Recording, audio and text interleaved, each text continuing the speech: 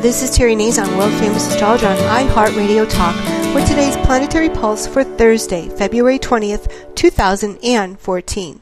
Happy Thursday! The planetary ruler of the day is the lucky planet Jupiter, who does everything in a big, over-the-top way.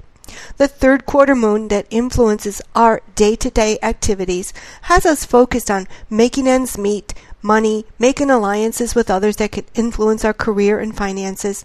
And the moon in Scorpio, ruler of all things intimate, private, and that push our boundaries, is influencing our boundaries today. Scorpio is a sign that rules big money, deal-making, bonuses, commissions, if you're in sales. It rules transformation, challenges, and of course, your partner's financial condition. So think big. Partners is not just your mate, it's all partners in general. This moon in Scorpio rules money, banking, credit, and jealousy. It rules all things dark, mysterious, and deep, so you could be a little paranoid today. The moon in Scorpio rules how you influence others financially and how they influence you financially. It also rules standing up for yourself, the underdog, or who you feel is being treated unfairly. In general, so you can be asked to pick a side today. The lunar nodes are also in a very important position today, the fated degree of Libra, ruler of relationships and big money wealth.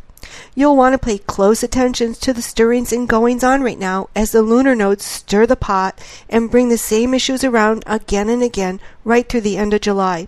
And pay attention to the years of 1994 and 2004 in your life. As the planet Mars is also in the sign of Libra right through the end of July, this is going to be a very pivotal time for your relationships or your personal wealth. These issues could have to do with money, luxuries, extravagance, love, relationships, and beauty. The lunar north node could start a whole new cycle of experiences for you romantically, financially.